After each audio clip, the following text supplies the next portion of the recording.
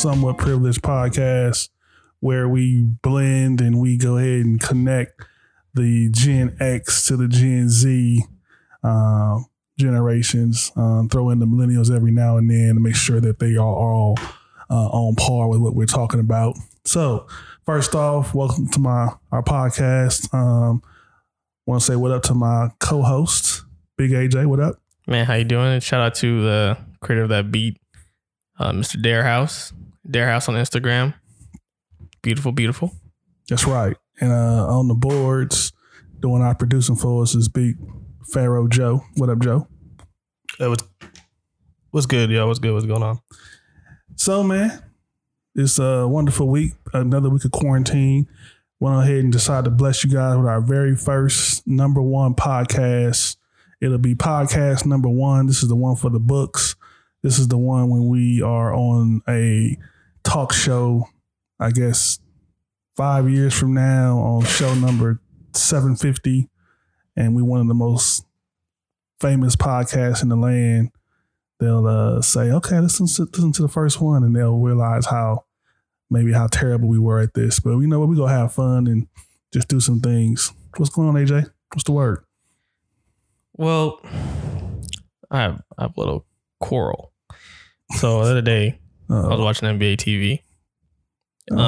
Just some stellar content they're putting on TV. Yeah, I miss some basketball. Sometimes they have the good game 2016 Western Conference Finals. Curry hits that game winner in overtime, or Kobe drops 80, whatever it is. Sometimes there's some good content on there, but not yesterday.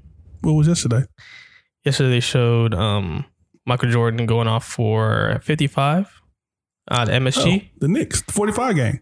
Yeah, he was number 45 when he came back. Mm-hmm. Classic. I got a few questions. I just don't understand. First of all, how y'all watch basketball back in the day. Michael Jordan's a great talent. Of course. The GOAT. Probably the GOAT. Yeah. Most likely the GOAT.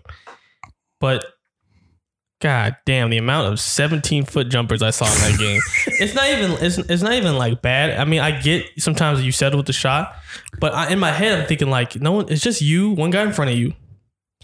I don't know if they even knew what a step back was back in the day. He took one step back. That 2-point would turn into a 3-pointer real quick. It was pure basketball back then. That's probably the way the game had evolved by that time, but the game was a lot more pure back then too. Man, they showed John. One of the first things that stick out in my mind, at least, was John Starks. I think they got a steal. Mm-hmm. John Starks running down the court. Bulls stop the fast break. I'm like, good job, defensive job. But all John Starks does, stop right on the free throw line, look for Patrick Ewing. Patrick Ewing ain't open. Pass out to another guy. And another white dude. I don't even know who the dude was. White dude just runs, drives to the hoop. And it's just a gang of bull players. I'm like, man, there's no pass out, driving pass. Everything is just 17-foot jumpers. So would you want more threes? It'd be nice. Well, okay. So, the 3-point shot came in a little late. And I guess back in those days, I mean, Steph Curry's in the James Hardens of the world, those guys just came around the last few years. So a 3-pointer was just such a high percentage shot that you would much rather have a 2, which is why the centers of the back in the day of the Patrick Ewings and the Shaqs and the David Robinsons and the Hakeem Olajuwons, those guys were so fierce because they were automatic 2 points because dump it down low, they're closer to the basket, their shots are a lot more high percentage. Well, that's my point. There's no reason there's no legitimate reason in my mind that David Robinson and Hakeem Olajuwon shouldn't be averaging at least 7 assists a game, just purely on the amount of times it collapses on them and how often there's somebody open in the corner. Well, that's the thing. Because as I was watching it, I realized that it's just like you drive and then the whole defense would collapse on you on the post. I was like, all right, I get it. But I mean, come on, man.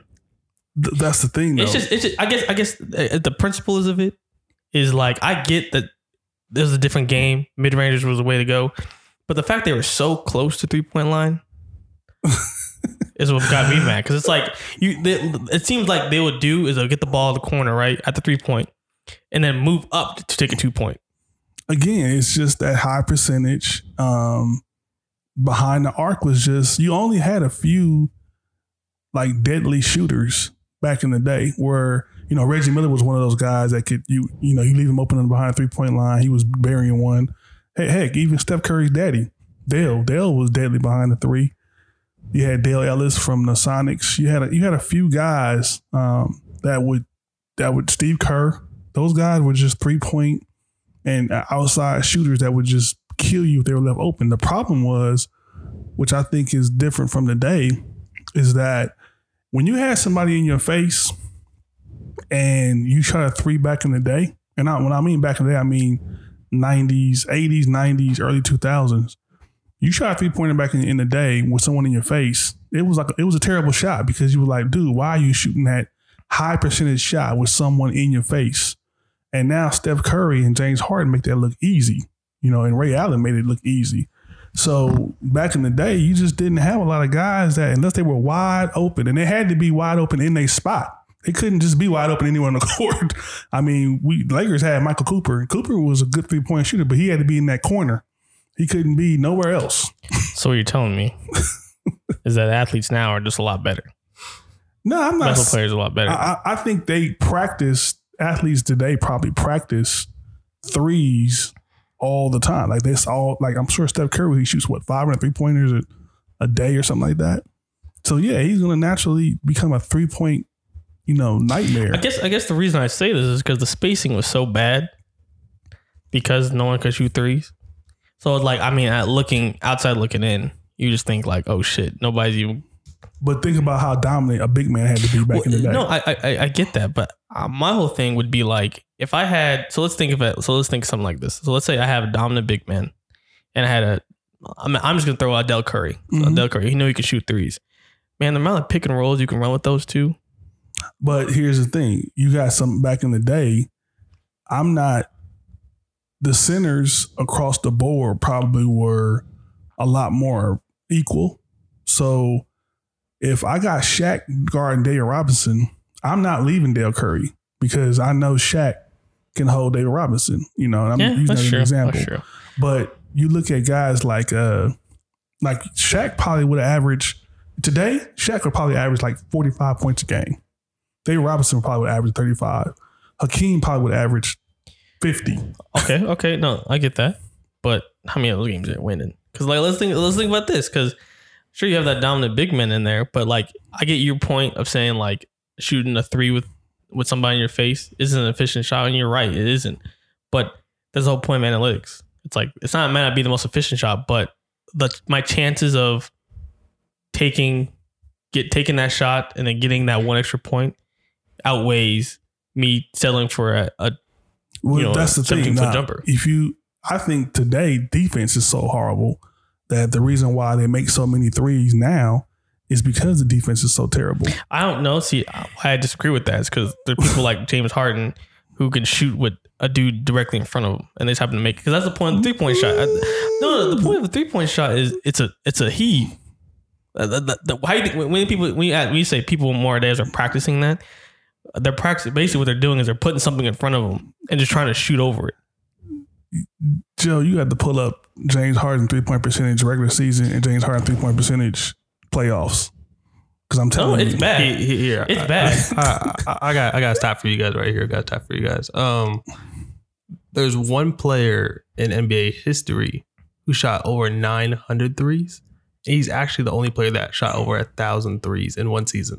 I want you guys to take a guess who that player was. James Harden. I'm going to say Steph Curry. No, it was last season. James Harden took 1,028 threes. That's terrible. That's terrible. That is just that is. There's no way you cannot tell me and convince me. Like somebody like, man, Scottie Pippen, Dennis Rodman, they would have killed James Harden. There's no way a player would have taken that many shots. 1,000 3-point shots. What was his percentage? It was terrible. I'm going to have to look that one up later. His percentage when he shot, his percentage, how much? These are his 3-point percentages for the past 5 years. Last year? What was last year? No, last year. I'm going to do it from this season to 5 years. This season, even though it ended shortly, in 61 games, he averaged 35% from three. year before that, 36, 34, 35.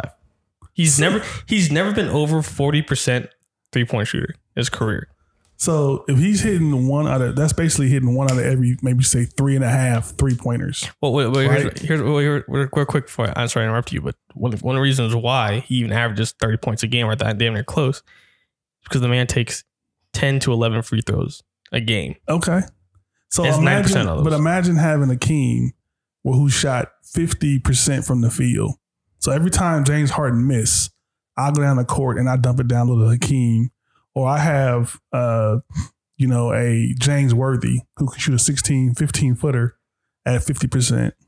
And so we're scoring every time we go on the court, one out of every 2 times. You're scoring in one out of every 3.5 times. So I don't care how many threes you hit. My 2s are going to outnumber your 3s eventually. So that's why I think that the 3 is so high percent. But I think the only reason why the 3 is so effective now is because everybody's taking them. So yeah, I got the the most 3-point field goal attempts in a season right here. Mm-hmm. And so number 1 is 1,028 by James Harden. 2, 3, 4 is Steph Curry around the 789, 886 and 810. And then 5th, James Harden. 6th, Paul George. 7th, James Harden. 8th, he took Kemba. 200 more threes than the next closest person. 9. He shooting more threes than teams have for like a span of so many years. That's probably more threes than you look at I bet you Reggie Miller's numbers are nowhere near that volume. Yeah. Well, actually, I pulled up. Sorry to interrupt you, Joseph. But I pulled up Kobe Bryant's. So these are his year. This is the year he won. He averaged 35 and 31 points a game, which was 2005 and 2006. I'm gonna read you his 3-point attempts that season. Were 3-point attempts were only 2005 was 518. That's a lot of 2s, then. That's a lot too. But here's the kicker. That's too. A lot of 17 footers. That season though was 35 points. He still his total points was about 2,800 points, and Harden had 2,800 points at 1,003 seasons. That's exactly what I'm saying. So there's no way like that 15 footer and those layups that Kobe is getting every game compared to the number of 3s that James Harden taking. So it's just basically saying I'll just shoot more bullets and hope I hit more people. It's basically what James Harden, how he plays. I mean, and I think back in the day when the games you're talking about with the Jordan games and the Knick games and the games we're seeing on NBA TV, you're gonna see, the people like a James Worthy, for instance. That guy was just, you can get it down low on the block with James Worthy. He would turn around, jump on it would be a 10 to 12 footer every time. It was money. It was just automatic money. Shaq was automatic money. David Robinson was money. Tim Duncan was money. Those guys, those high percentage shots was just so. I get that, but I guess what I would expect would be, I'm gonna expect, but what I would think would be like kind of like how the Bucks play now. It's like Giannis is their offense. Giannis can get to, he's not the best shooter, but that man can get to the hoop and score when he wants to. That man can do 35, 15 rebounds and 6 assists in 28 minutes. All right, real quick, I want to give you guys a little trivia because number 10 is actually someone that's pre-2000s, and he's 10th place with 678 3-point attempts in the season. Number 9, 722. So he's the first one who didn't get into 700. And I want you guys to take a guess. It was 95, 96. I guess Dad, because he's more that era. But 95, 96 season, who has the most 3-pointers in the season? Was it Reggie Miller? 3-point attempts in the season. Was it Reggie Miller? You said 95, 96? Yeah, it was not Reggie Miller. You know what? I think I know who this is. I'm going to take a wild guess. I'm going to say either like Antoine Walker or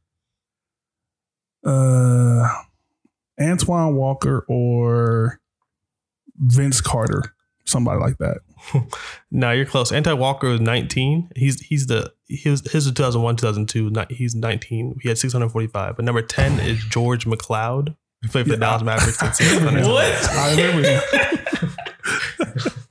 Okay, I remember him. I guess my point would be, because those are kind of, that's interesting. My point being, I guess I expect more teams back then to kind of play like the Bucks would. Like you have that big man who can score and they're all around, but you just surround him with shooters. Mm-hmm. So it's like he can't drive the hoop or he's not doing the post. Just surround him with shooters so they, pass it out shoot it. But then again, I guess this is kind of how the Warriors, in a way, quote unquote, ruin basketball, where it's just like it's one thing to do that, but you also have two of the best shooters. Yeah, you have to have all the great time. shooters. I think the to me, I mean, I don't know. I'm not a basketball savant, but I know like the inside out game is really more or less dumping the ball in, and then you're having people cut to the basket, Move around a lot of floppies. So in the inside out, that part of it is so everybody kind of touches the ball, and the ball is always moving around. So you intentionally design like every layer or every play for someone to react or kind of go to the rim. Yeah, and I think that's what makes the offense so high. But when you got somebody like Steph Curry and you add in what's my boy's name? Klay Thompson. And you add in, even somebody that's okay. Harrison Barnes or something. Yeah, the Harrison Barnes, that tin can, somebody like that can just hit an occasional three. You keep everybody honest where you kind of have to kind of stay outside. But I think the thing with Golden State was they didn't have really an inside person to kind of dump it into. That's true. That was guaranteed. So they were just the way they play would just open up lanes, so they just drive the hoop. And do so it was but so you might say then that the Warriors are playing a young man's game. Oh yeah, the Warriors are definitely moved basketball to another era, another direction. I think what's going to happen though is all it's going to take, because the center is a lost art, the position. It's going to take somebody like a Zion who can just kill you on the block. My whole point about Zion's a new age center though. The man's 6'7", 300 pounds. Yeah, so it's like that's a new age center. But I think Zion is probably the hybrid where it's going to be. You're probably going to have more centers like him. But I think all it takes to change the whole landscape is to have a center who actually says he's 6'10", 6'11". He plays with his back to the basket. He can drop a jump shot and he can dominate you on the box. And I think that eliminates everything that you guys are doing on this inside out. Yeah, well, I guess so. Before we move on to the next topic, I just want to end with this one. It's just, you got to think about when it comes to that. You got to think about players like who play like that, like a Joel Embiid when they go up against the Warriors. Yeah, Joel Embiid might put up 35 points, but Klay Thompson's still getting his shots in. So is Steph Curry. They all are. So it's kind of like, I've only heard you mention those two names. I'm like, again, that's why they're such phenomenal. Shit, that's sometimes but you know what? I look at Trae Young as even not, he's not one of my favorite players. The kid was averaging 30 and 10 when the season was over with his second year. But again, it goes back to where is the defense at? Somebody like Trae Young, as good as he is and as good as he can shoot, he should not be averaging 30 and 10, because if the defense was just okay, was just, I guess, above average, a B+ defense should not. That's why guard should be holding him down. That's why I think a Giannis 30 point per game is more impressive than Harden 35 or a Trae Young. Oh, most definitely. That's because I agree. I agree. Right. Anyway, I want you guys to touch on this 1 second, real quick. I just emailed you guys this, but it's the 3-point field goal percentages, the highest 3-point field goal percentages in a season, and the only ones, there's only two people in the top 10 that's in the 2000s era that has a higher that's in the highest 3-point percentages in a season. I thought that was interesting. Yeah, I think that, again, it goes back to volume. Those guys are just taking many threes. That's what their percentages are going to go down. That's what makes Curry so amazing, is because sure, these, Kyle Korver might have or Steve Kerr might have more efficient percentages, but you also got to keep in mind that Curry probably has like 1,000 more threes than they do. Mm-hmm. So, and Curry still had chilling a good 40% from three. You know what I mean? And side note, I'm looking at this list you just sent me, Joe. Joe Johnson is number 20 on leaders as far as 3-point percentages. And I think he's made more money than everybody above him combined. That's a role player. I'm telling you, man, I go back in time. If I play, all I have to do back in the day, just shoot threes all day, go to a nice college, make it looked at by a team. I tell them all I can do is shoot threes. That's it. So 3 and D. That's why you gotta be a 3 and. Look at Trevor. Was it Trevor Ariza? Yeah, Trevor Ariza. Klay Thompson's the ultimate 3 and D player. That's true. Okay, so anyway, speaking of young men's game, we're talking about our next topic here.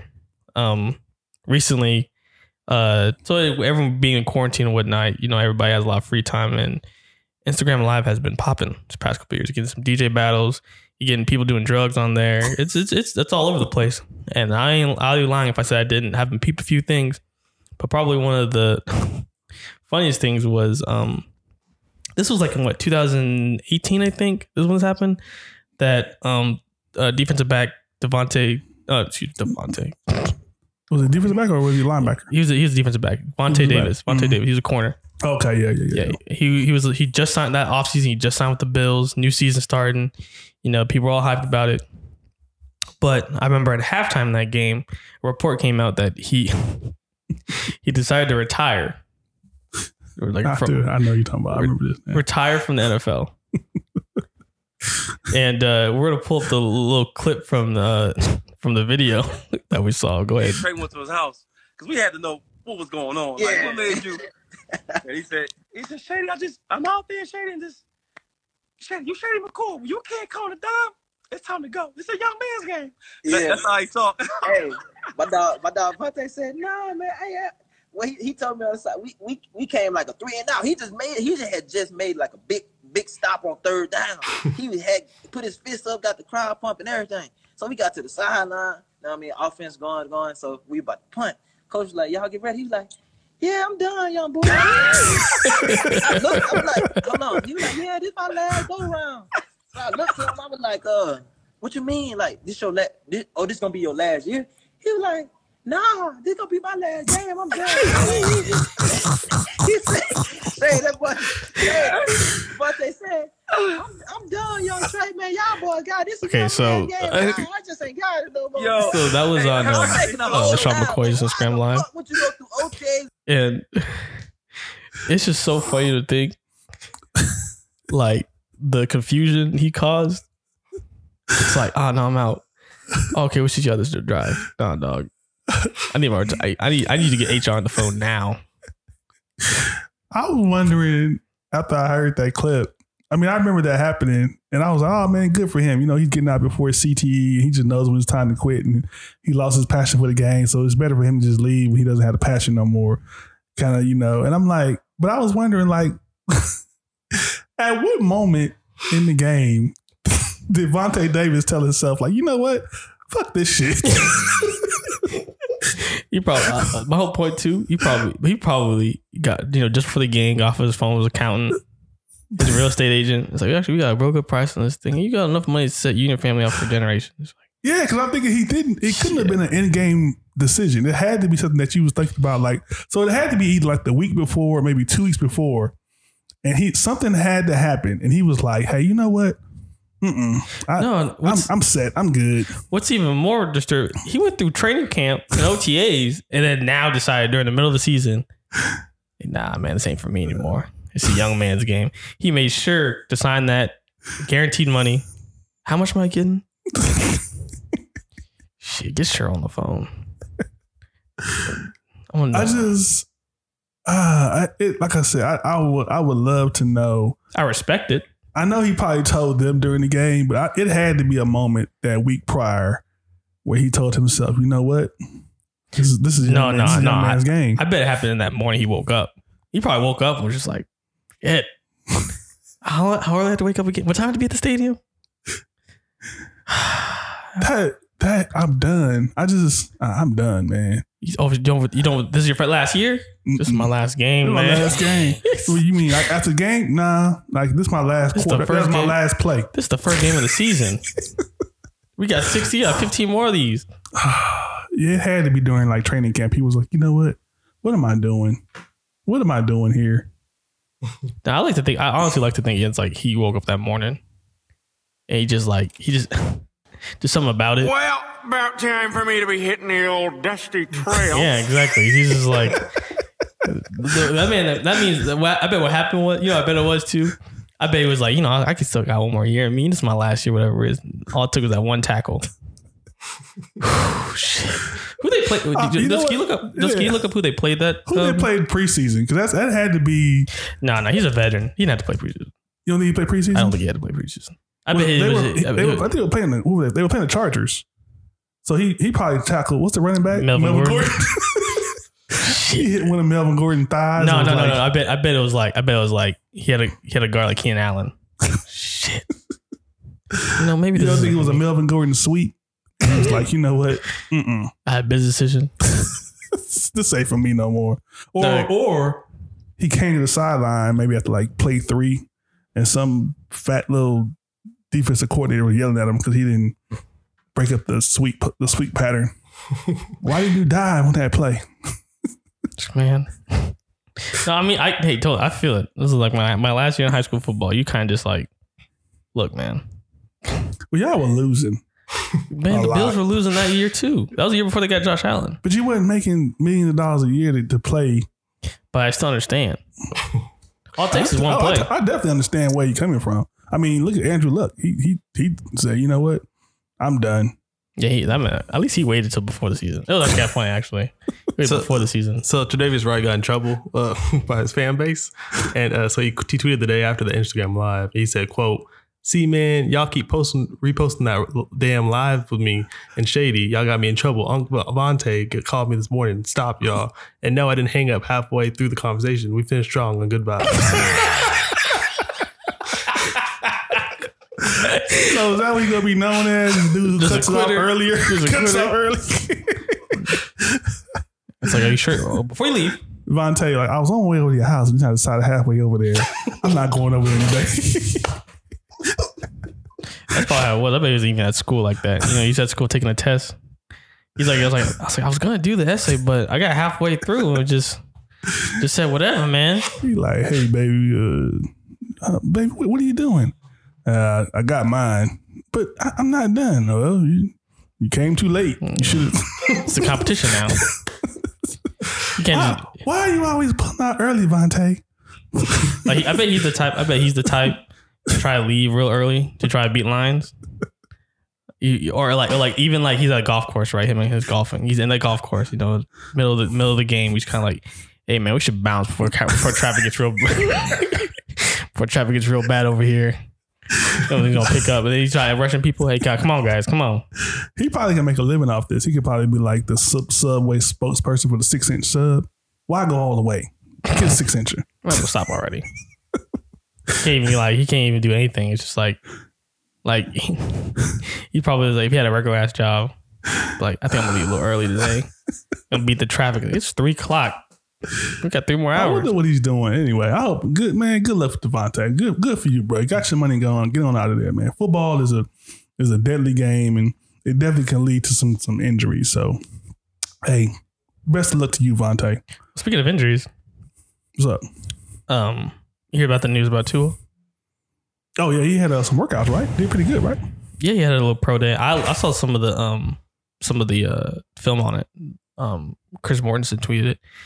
It's tough to watch because they were like, I don't know why they did this. It looked like an arena football court, field, mm-hmm.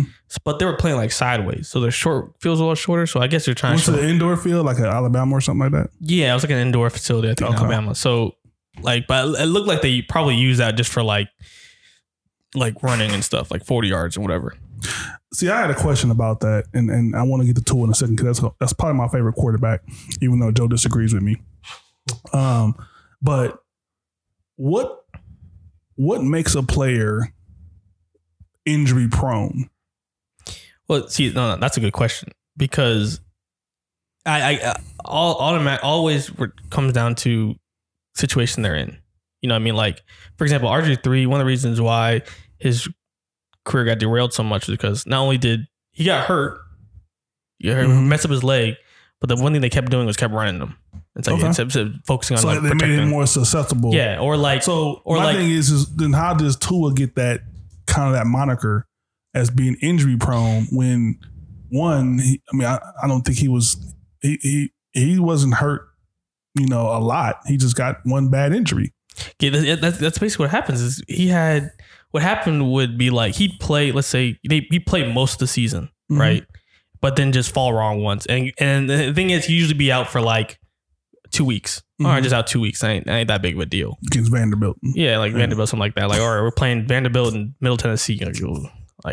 that Pepperdine, you'll be fine. That awesome Alabama schedule they play. Exactly. So obviously they're probably just like, all right, you're cool. You can take your break, whatever it is. But so that's the thing that Chris Morrison brought up. They said injury prone is such a weird title to have because it always depends on situation. Like when Matthew Stafford first came out, he got hurt. I think he missed like this first of his like 24 something games. He missed like 16 of them or something like that.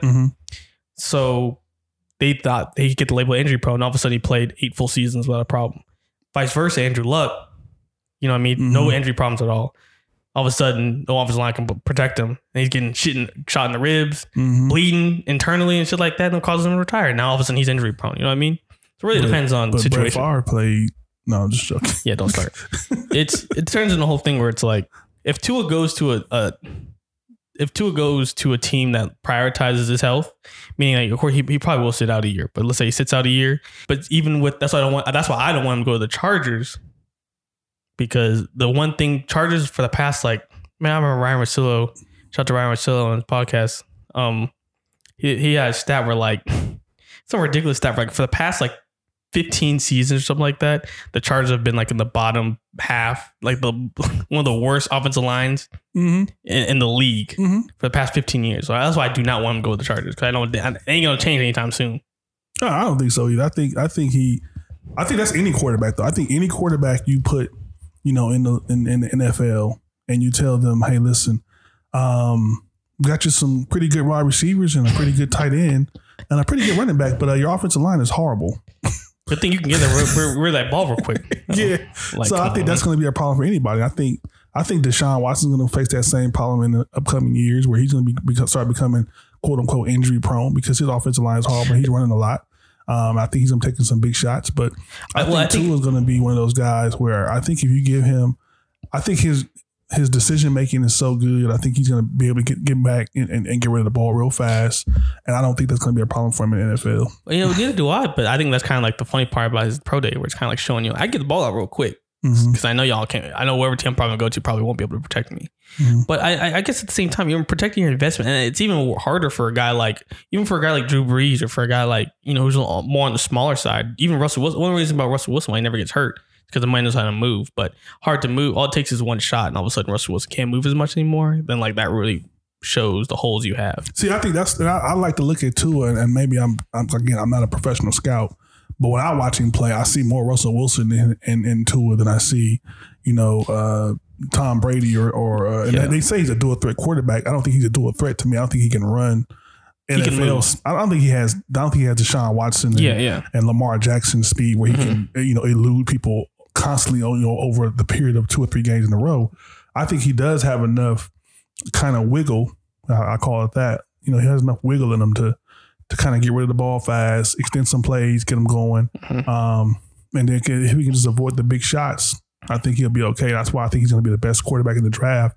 People are going to say Joe Burrow. I just think. I think for Burrow, it's going to really come down to his offensive coordinator. What they're going to trust him with. That's what I think. I think it's going to be one of those things where I think they're going to give him a lot. And I think that I think the system that he played in LSU, and Joe's probably going to disagree with me on this. I think his system, his wide receivers that he had, the offense was tailor-made for him with great, great weapons around him. I think that's why he was so good at LSU. And people can say all they want about, LSU was, one of the better teams in the country. There was a reason why he didn't work at Ohio State and why he transferred and things like that. That dude is not going to be. I don't think he's going to be that good. Well, that's what they talk about with Joe Brady. With Joe Brady, what he did was Burrow has always been good, but just one thing that Joe Brady did that the other coaches didn't do was trust him with the offense, which I think which is I think a really good point where it's kind of like if you by limiting what your quarterback can and can't do, you're also limiting his potential at the same time. Because you're thinking let's say, for example, he takes a snap, he's supposed to throw to one guy and the second option is this one. But all of a sudden the third option is, I'm going to give my shot for the third option because both other guys are otherwise throw it away. You know what I mean? So it's kind of like, I don't know. It really comes down to if they trust him or not. Because, So do you agree with, and I'll ask Joe the same question. Joe, do you agree that Tua, I think Trent Dilfer said Tua had a better arm than Dan Marino?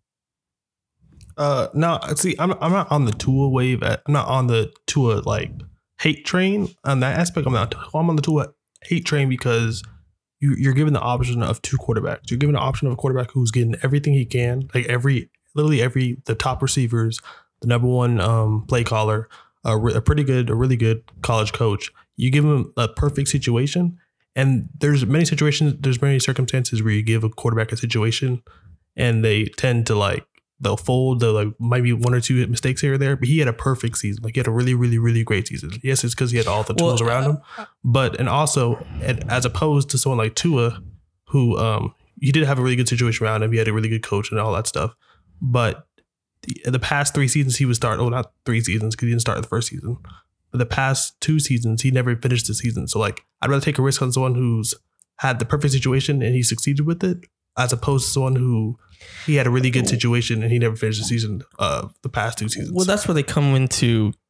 That's what even people are talking about with Tua. It's kind of like one reason why. I mean, I don't think there's any wrong answer, to be completely honest. Whether you like Burrow or Tua, I don't think there's any wrong answer. But what people were talking about Tua is kind of like, at least sure he might not be able to finish the season. I see your point, Justin. That's a really good, important point. Even the hip injury thing, which kind of it was just the main reason why the hip injury happened is because he was trying to do a little too much. So he was getting tackled. He tried to take an extra step, and that caused the hip to mess up. But one thing people were talking about with Tua is that at least I've seen him do it more than once. Sure, he might miss the end of the games, yeah, but when he's playing, even against worse competition, he's amazing. Even against good competition, he's playing against Auburn, he's playing against his other SEC folks. Yeah, and that's why he's doing great too. Mm-hmm. And that's why I like Tua. I think I like Tua because although again his second year, and he got banged up a little bit, but man, he came in that game against Georgia, and the way he performed, and I just knew it. To me, it's something special. I saw Burrow play well, but I've also seen quarterbacks play just like that before. So I think Tua to me was just really, really special. But I don't know. I think Tua to me out of the field, the Joe Burrows, the Herberts, the Jordan Loves, the Froms, my man Jalen Hurts. I'm taking Tua all day. Okay, so I just wanted to be. I'm gonna put this in perspective for a second. Mm-hmm. So you give, let's say Tua came in and he put up the exact same numbers, like neck for neck and national championship undefeated season with Nick Saban is 3 receivers who's going to get drafted this year and everything like that. He succeeded in it and put the same exact numbers Joe Burrow did. Would you give the knocks that you give on Joe Burrow right now? Would you give that same knocks to no, because the knocks I have for Joe Burrow at least is, first of all, his age. We see his ceiling; it's really great, but we once again we don't see his ceiling against top tier. We also see his lows, which are really, really, really, really low. And the age and how often, I do think it is something to one season wonders. Sure, Burrow has played 2 years at LSU, but his last season before was very, very fourth rounder. All of a sudden, he turns into a number 1 pick. It's kind of like I guess it turns into a whole thing of do you take the guy who has been putting up numbers and getting his for 2 years, or the guy who did amazing, put one of the best seasons ever for 1 year? You know what I mean? At that point, it comes to preference. So that's why I think there's no wrong answer. Yeah, I don't think there's a wrong answer per se. I think it's an aspect of you have a player who you know for sure if you put him, or not for sure, you're really convinced if you put him with Joe Burrow, you have a player, if you put him in a really good situation, he's going to perform really, really well. You have a player that you're not 100% sure he's going to be able to be put in that really good situation. So I'm not saying Tua, I definitely think Tua has a higher ceiling. If they're both coming out 100% healthy, if they're both coming out 100% healthy, I would pick Tua. But I think Tua's injury risk outweighs the failure of Joe Burrow. That's why I put Joe Burrow ahead of Tua, because I'm scared of injury more so than I'm scared of Joe Burrow's experience. Well, I guess that's one reason why some people prefer Tua over Burrow, is because if you just ignore who he's throwing to, if you just know who he's throwing to and who's protecting him, you just pay attention to his throwing motion, his processing speed, his decision making, and how that ball gets to that person. You just pay attention to that, because I never really see, even the Tua highlights, I never really see a pass to a throws where like Jerry Jeudy is like making an amazing catch. You know what I mean? Like, sure, he gets open.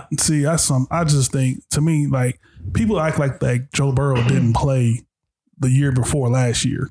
Like, he played when he was with LSU, 2 years ago. And he was good, but again, he wasn't, wow. And I think LSU they were loaded this year, just like Alabama has been loaded every other year. I just think that, in my opinion, that Joe Burrow has this, I think, that game against Clemson, to me, Clemson it was an NFL pro style type defense that he would be facing every week in the NFL, and it took him a long time to kind of get comfortable. I think they kept him uncomfortable the whole game, and I don't see. I think again, I honestly, and I'm going on a limb. I think Burrow gonna be a bust. Oh, I don't know about that. I'm telling you, I think he gonna be a bust, man. Well, I see your point in what he can do, but I think it does come down to, like, when it comes to a player which players is going to need a system, like for example, how I think about like this, Deshaun Watson, I feel like can play in just about any system, right? Mm-hmm. Meanwhile, a Lamar Jackson can only play in one or two systems. You can't put him in just any other position, and then, any other system, and then expect him to put up the same numbers he did this season. I think the same goes with Burrow and Tua. I feel like with Tua, you can probably put him in more. In so many different systems, he can adapt very well. Not saying Burrow can't, but I do think when it comes to Burrow, you really have to pay attention to who he's throwing to, who's protecting him, who's calling the plays, who's doing what kind of plays are you calling, how far are you going deep, but so on, how often you're running, this and that. Meanwhile, too, I just feel like his decision making, all that stuff is so good. Like, if the Raiders draft him, he can do well there. If the Chiefs draft him, he can do well there. If the Ravens draft him, he can do well there. Well, let me ask y'all this then. So you're telling me that Joe Burrow is going to come into the NFL, all right? And I'm not even saying come in. I'm saying his first 2-3 years, and he's going to be head and shoulders above Andy Dalton, because the weapons that he's going to have around him, the AJ Greens of the world, I think he's coming back and he'll be healthy. Joe Mixon at running back. I think he had John Ross as the other receiver. But what weapons why would Joe Burrow make all the difference to a Cincinnati team that's been horrible for the last 10 years anyway? There's nothing that they're going to have in place for Joe Burrow, and I don't see them building anything for Joe Burrow for him to be successful, where I think he's going to be a top tier, or even I think they're going to finish last in that division. He's going to be horrible. And not just because it's Joe Burrow. I think it's just because it's Cincinnati, and I think he's going to be terrible. I think that he's going to be one of those guys who they're gonna get him killed. Joe Burrow is not gonna be good to me. I don't think he's gonna be good. Two things. First, you're right. Joe Burrow had a year before his national championship this past year. Mm-hmm. He had all 2018, and he didn't stand out like he definitely didn't stand out at all like he did this year at all. The team went 10-3, so like the team wasn't bad at all. Mm-hmm. And some context to that, he came in. He was a transfer in, so all he had was spring practice to learn the system, and he started that first game. So that he had just a spring practice to learn that system, and he started the first game. And then halfway through that first game, I think it was November, early November, that's when they got a new offensive coordinator. They got Joe Brady. That's when they hired Joe Brady. And then that's when he had to learn a whole new system. And even then, they still went 10-3. And then the next season, that's when they added that's when the season, he had a full year with the whole team, and they went to the whole undefeated season. Well, I guess that also, in the fact where it's like, for Joe Brady to be successful, he needs a guy who has coached in probably under one of the best coaches of all time, Sean Payton, mm-hmm. and one of the greatest offensive minds. So it's like, I guess that's what it takes. Meanwhile, name Alabama's offensive coordinator. I know for a fact Nick Saban was not calling offensive plays. Not last year. No, I mean, I think that, this is my opinion. I think Alabama players come in a lot more NFL ready. Mm-hmm. And I think that and Nick Saban practices kind of has that NFL pro culture at Alabama. And me personally, it's not that I don't know Joe Burrow personally. I just think he's a little cocky to me, which you're supposed to be a little cocky when you're a quarterback in the NFL. I think he's a little cocky. I think he's going to kind of come in with this chip on his shoulder and I'm the man, kind of like my man from Cleveland. And then he's going to have that same little attitude. I just don't think I don't think he's gonna be successful, man. I don't know, man. It's tough to do. I mean, let's be honest. If either or, like, let's say if you can't get Tua and you get Joe, or you get Joe and you can't get Tua, like you happy either way. You know what I mean? Like, I don't think it's to the point where the Bengals are like, we absolutely have to take Joe over Tua. Like, I still think the main reason why Tua isn't in the contention for number one is because of injury history, and they can't do anything. That's why I also think. Yeah, and one thing I wanted to address is that, like, both the talent, like, Tua would be if he was 100% healthy. Joe doesn't stand out to me as in like Trevor Lawrence or Andrew Luck, like a person that's going to come out and like, oh yeah, for sure. Like that, when you plug them in there, they're going to be set. They're going to have that position for sure. I just think for the Bengals, since they're picking a quarterback, the safest pick between Burrow, who can play, for sure, like the only doubt he has is if he's probably in the wrong system, and between Tua, who we're not sure, like, well, I guess we are sure now that he can play week one. I think the safest pick for the Bengals would be Joe.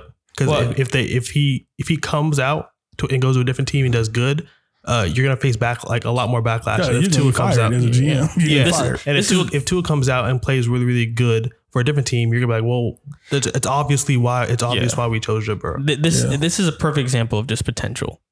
Like, this is perfect. Like, we do the fact that we know more about Tua than we do Joe is one reason why Joe's ahead. Let me see, same thing. The same shit happened with Mitch. I'm not saying Joe's gonna be Mitch Trubisky, but same thing happened with Mitch Trubisky, Deshaun Watson. I can understand them not taking Patrick Mahomes, but when Deshaun Watson was there, went to 2 national championships, is one of the best quarterbacks in the country, and I think, like, well, this guy who went 6-3, 6-3 at UNC and couldn't beat out the quarterback from last year. I want to see what this kid got. Let me trade up to get this kid. Meanwhile, Deshaun Watson was just chilling there. You know what I mean? That's my hope with it. It all comes down to what you can and what we think you can be. I guess the Stroud. That's the same reason why Jordan Love is probably going to go in the first round, because we don't really know what he is. We saw his one really good season.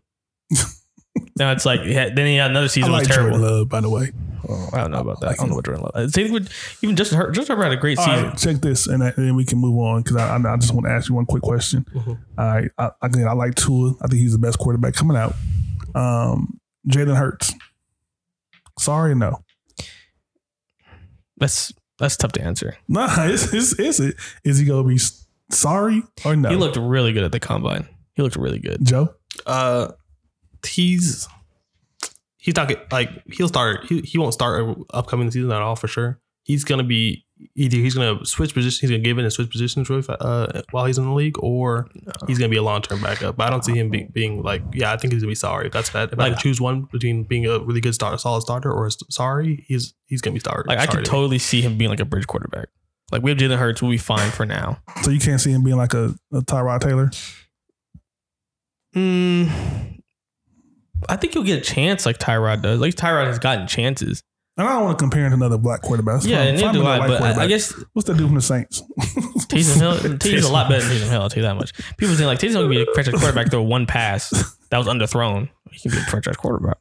I think it's unfair if people go like if you come out and say like you think Jalen Hurts is going to be bad in the NFL because of his accuracy, and then he comes out and he does he throws really good accurate in the NFL, and people want to change their decisions because of that reason, because he comes out and ends up being a really good accurate passer. Like, you can't blame us for thinking he was going to be an accurate passer. Lamar Jackson had the same knock on him that he didn't have any accuracy, and look how much he improved on his accuracy from year 1 to year 2. So my thing is I thought that I think to me over the years that the NFL has become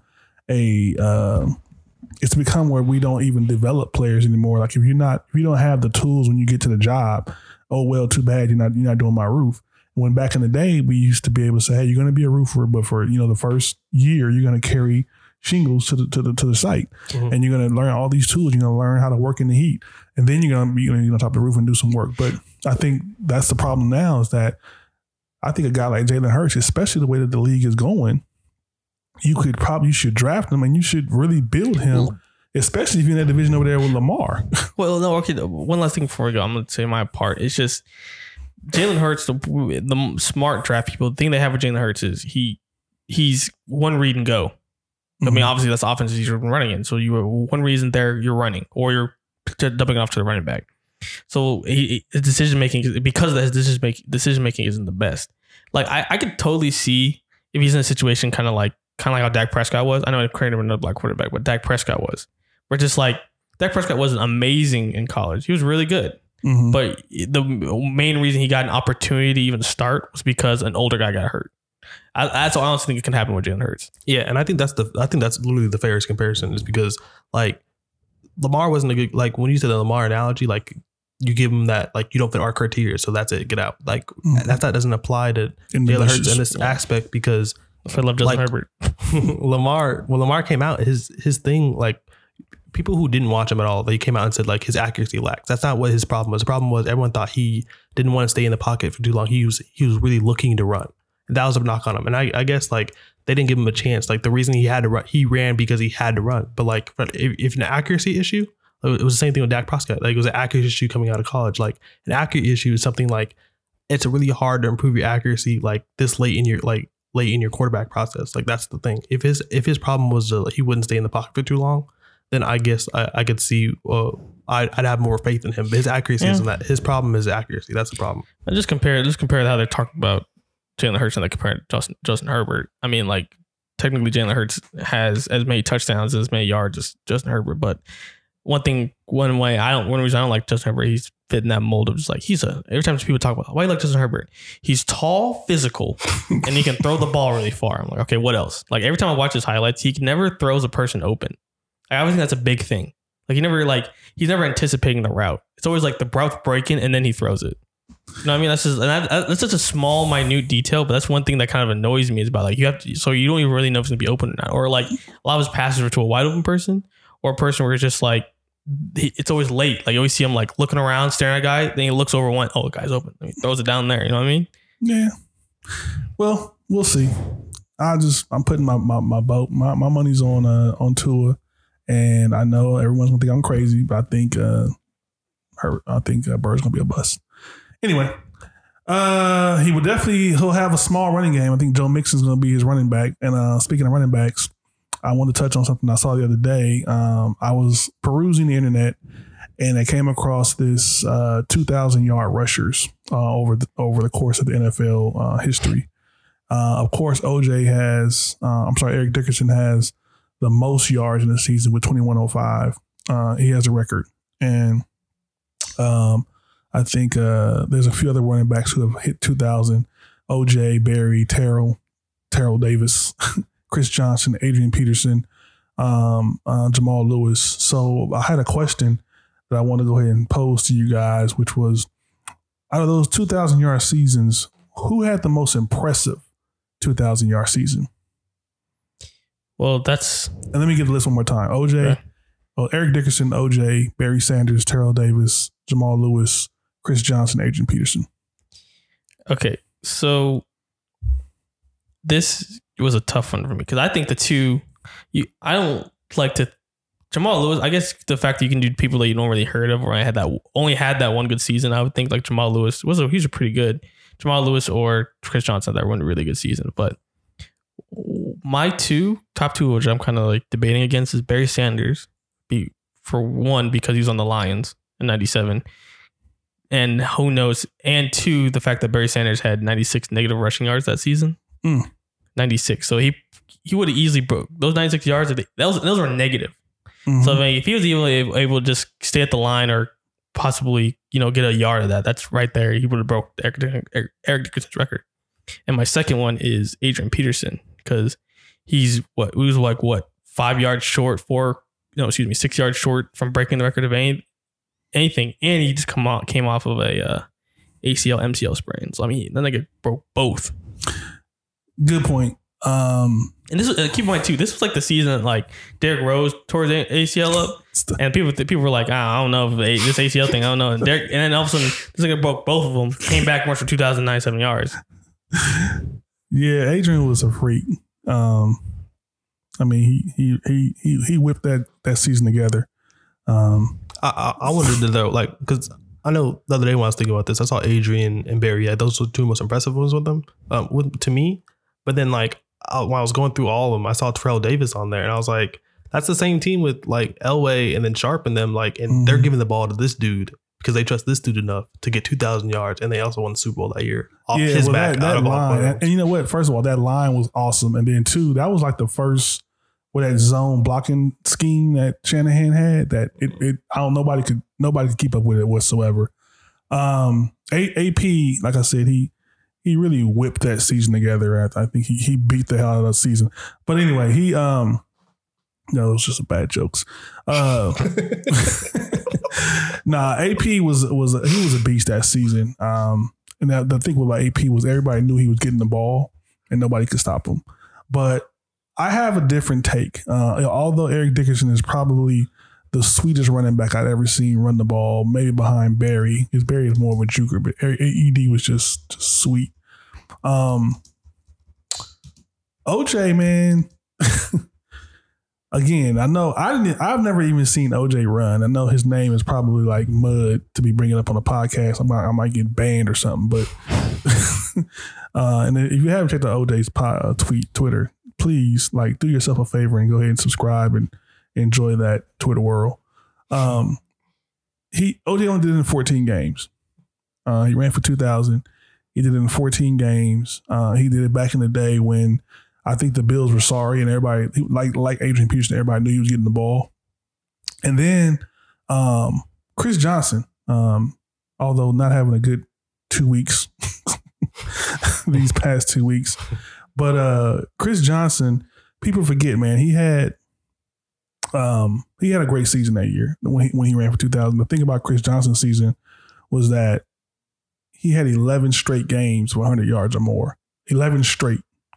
And every time he touched, and his runs were 40, 50, 60. Like he was it was electric seeing him, run the football. So I go OJ and Chris Johnson. Well, okay, here's my thing with OJ though. Like the man was just a pure runner, which is fine. Like run the ball. I mean, what was the average? 14 games, 143 yards per game, 6 yards a carry. 6 yards a carry. That's really good. How many carries a game? I don't know. I looked it up. Well, because my whole thing was like, I'm looking up the OJ too. The man, sure, he rushed for 2,003 yards, but total yards was only 2,073. That means he only had 70 other yards all purpose. Meanwhile, Barry Sanders was at like damn near 2,300 total yards. And Adrian Peterson was at 2,314. So I do. That's a good point. OJ Simpson's 14 games, 2,000 yards, great, awesome. But I also do think, I don't know, man. I just think that Adrian Peterson's season was something different, just because of the way the league was already turning into that whole team was terrible. The whole team was terrible, and 332 rushes. 332 rushes. He averaged 6 yards a carry. Damn, 6 yards a carry. I'm telling you. And not to mention, and then 2 years later, he ran for 1,817 yards, averaging 5.5 yards a carry. That's why. That's another thing too, because that's why 14 games. That's another thing too. That's why I do want to keep in mind that the next season after, or the season before, like obviously came out of nowhere for Adrian Peterson, but the next season after Adrian Pearson did, they only rushed for 1,200 yards, which is still really good. And seeing the Barry Sanders, the same thing. AJ had 1,200 the year before too. So that's why I don't know. I think I'm looking at where the point is that they ran for 2,000 and it took them 16 games to do it. OJ ran for 2,000 in 14 games, and then again he ran for 1,800 yards in 14 games. So OJ probably would have had, if he'd played 16 games, one, he would probably have the most rushing yards in a season ever. Two, he probably would have 2 2,000-yard seasons if he had played 16 games. Not to mention, there was 1 year where he ran for 1,500 yards. So, he's dancing with maybe 3 2,000-yard seasons. Like, that's pretty, and it really made me kind of go back and kind of do a deep dive into OJ as far as like how good of a running back was he. But his downfall is that he had like 5 straight 1,000-yard plus seasons, and then that was it. He had seasons before that, before his 1,000-yard season, he had a couple seasons where he only ran for 600-700 yards, And after his last 1,500 yard season, he had seasons that ran for like 500, 500, and 400 yards. So truly his prime was between 72 and 76 for running the ball and fucking white women. So he definitely was at the top of his game, when it comes to success, because you were the man running the football and you also was dating a lot of white women. So good for OJ. Yeah, that's a good point. I mean, Adrian Peterson did like get most of his yards like the last 3 games of the season. Yeah. I got OJ's the starting roster for his team. I got starting rosters for all the rushers on the list for you. Mm-hmm. And OJ only had one. He had 2 players that was he had one player that was a Pro Bowl and another his one offensive lineman that was left tackle Dave Foley, who was a Pro Bowler, and his left guard Reggie McKenzie, who was a first team All Pro. So, wow. Yeah. So that's OJ's team. Yeah, it's OJ's team. I got the rest of them right here if you guys want to know any of them. I know how many did what about AP? Any Pro Bowlers? AP, he had the left tackle Matt Khalil. He was a rookie that year and he made Pro Bowl. Wow. Yeah. So the thing about probably that, made Pro Bowl because Adrian Peterson ran. And then Kyle Rudolph as well, the tight end. He was pretty good, I guess. I just say, to me, after I did this, I saw like OJ moved up in my greatest of all time running back list. And, of course, Jim Brown is my favorite. And I never even saw Jim Brown play, but my dad just ingrained Jim Brown in my head. And I don't know who did I ingrain in y'all head? As a great running back. Reggie Bush is the first one I think of off top. Oh, God. That's I think college off top. No one in the NFL. Nobody in the NFL, really. Your GOAT running backs in NFL. Mine? I guess Jim Brown. Jim Brown. That's easy. It's okay. It's Jim Brown, Walter Payton, and then Barry Sanders. Those 3, top 3. Well, not in that order, but I think Barry Sanders is higher than Walter Payton. But those 3, those 3. Yeah, I would do the same thing. Jim Brown, Sweetness, and then Barry. Well, actually, you know what? I'm sorry. I would probably say I never seen Jim Brown play, but I did see Barry play. So in my lifetime, Barry's the GOAT to me. Okay. But I know for a fact how great Jim Brown was, so I don't want to disrespect him. But that's true. So I think it's Barry and then the rest of them niggas. Also, real quick too, you talk about OJ Simpson only doing it in 14 games. I just did the math. If you subtract the yards, obviously from Adrian Peterson's last up to week 14, so all the other games, he's still at like 1,900 yards, like just under. Yeah, which is why one thing's like 14 games. Yeah, how many rushes though? That's a good point. I probably run. I mean, that's the most impressive thing is that he averaged 6 yards a carry. That's what was Adrian Peterson that year? Well, that's true. Okay, 16 games though. 16 games, but still. If anything, I think it's more impressive the longer you do it. Yeah, you could. Well, I would go the opposite way. I think it's more impressive the shorter you do it. Okay, see, I'm team AP in this, but I do gotta throw this in. The name of OJ Simpson's quarterback was Joe Ferguson. He was a rookie. He threw for 939 yards the whole season, 4 touchdowns, 10 interceptions, and he rushed for 147 yards. So OJ was the whole offense, basically. What you're telling me? Basically, that was a 3rd round quarterback. Okay, all right, then hold on. Okay, that's really good. Joe Ferguson. They could probably chilling at home somewhere. Where is Joe Ferguson at? Let's try to get him on our podcast and interview him. So Joe, that season, did OJ like it in the upper area of his chest or the lower area of his chest? That's what I'm saying. Okay, all right. So here's the starters on offense for Adrian Peterson season. Okay, how many yards? Let me because I gotta guess who his quarterback was. It wasn't. He had two. It wasn't far. No, it wasn't. He had 2, but the second one I think he played like the last 2 games. Wait, so was it Webb? Was one of them? Yeah, Webb was one of them. He played. I think he played the last couple games, right? And last like 2 or 3. Because somebody, you're gonna remember this too. You're gonna once I say the name, you're like, oh yeah, 1st round pick, baby. First round pick. He was a 1st round pick in 2011. Who is it? It's Christian Ponder. Let me read you off Christian Ponder's stats this year. Okay. This year? No, excuse me, not this year. Year? That year. He was 300 for 483 pass attempts and completions. So he only completed 300 pass completions. Meanwhile, Adrian Peterson rushed for 348 times. 2,900 passing yards, 18 touchdowns, 12 interceptions, and 60 rushes for 253 yards and 2 touchdowns. Jesus. And this is the leading receiver on the team was Percy Harvin with 62 catches, 677 yards. I know he probably had 62 angry catches too. Angry catches. Because he probably, I remember now Christian Ponder. I remember that draft too. Wasn't that like the Cam draft? That was the Cam draft. And people thought like, this is a really good quarterback draft. Only two of them were good. Was Andy Dalton? No, because I said the same thing. I remember Christian Ponder going. I was like, he's not gonna be good. And I remember I think Jake Locker went in that draft too. Here's the quarterback. Here's the Pac-12 guy. So I was like, Pac-12 dude went, and I was like, oh, Jake Locker. But he's not that good though. Here's the three quarterbacks in that draft were Cam, in this first round, Cam, Jake Locker, Blaine Gabbert, and Christian Ponder. Blaine went too. Christian Ponder. No, just for a laugh, pull up that mock draft that you got for that same draft. I'm gonna do that, but real quick too. Let me show you who came. These are the quarterbacks in the second round. Okay, in the same draft. Second round was Andy Dalton. Well, I wouldn't call it bust. Colin Kaepernick.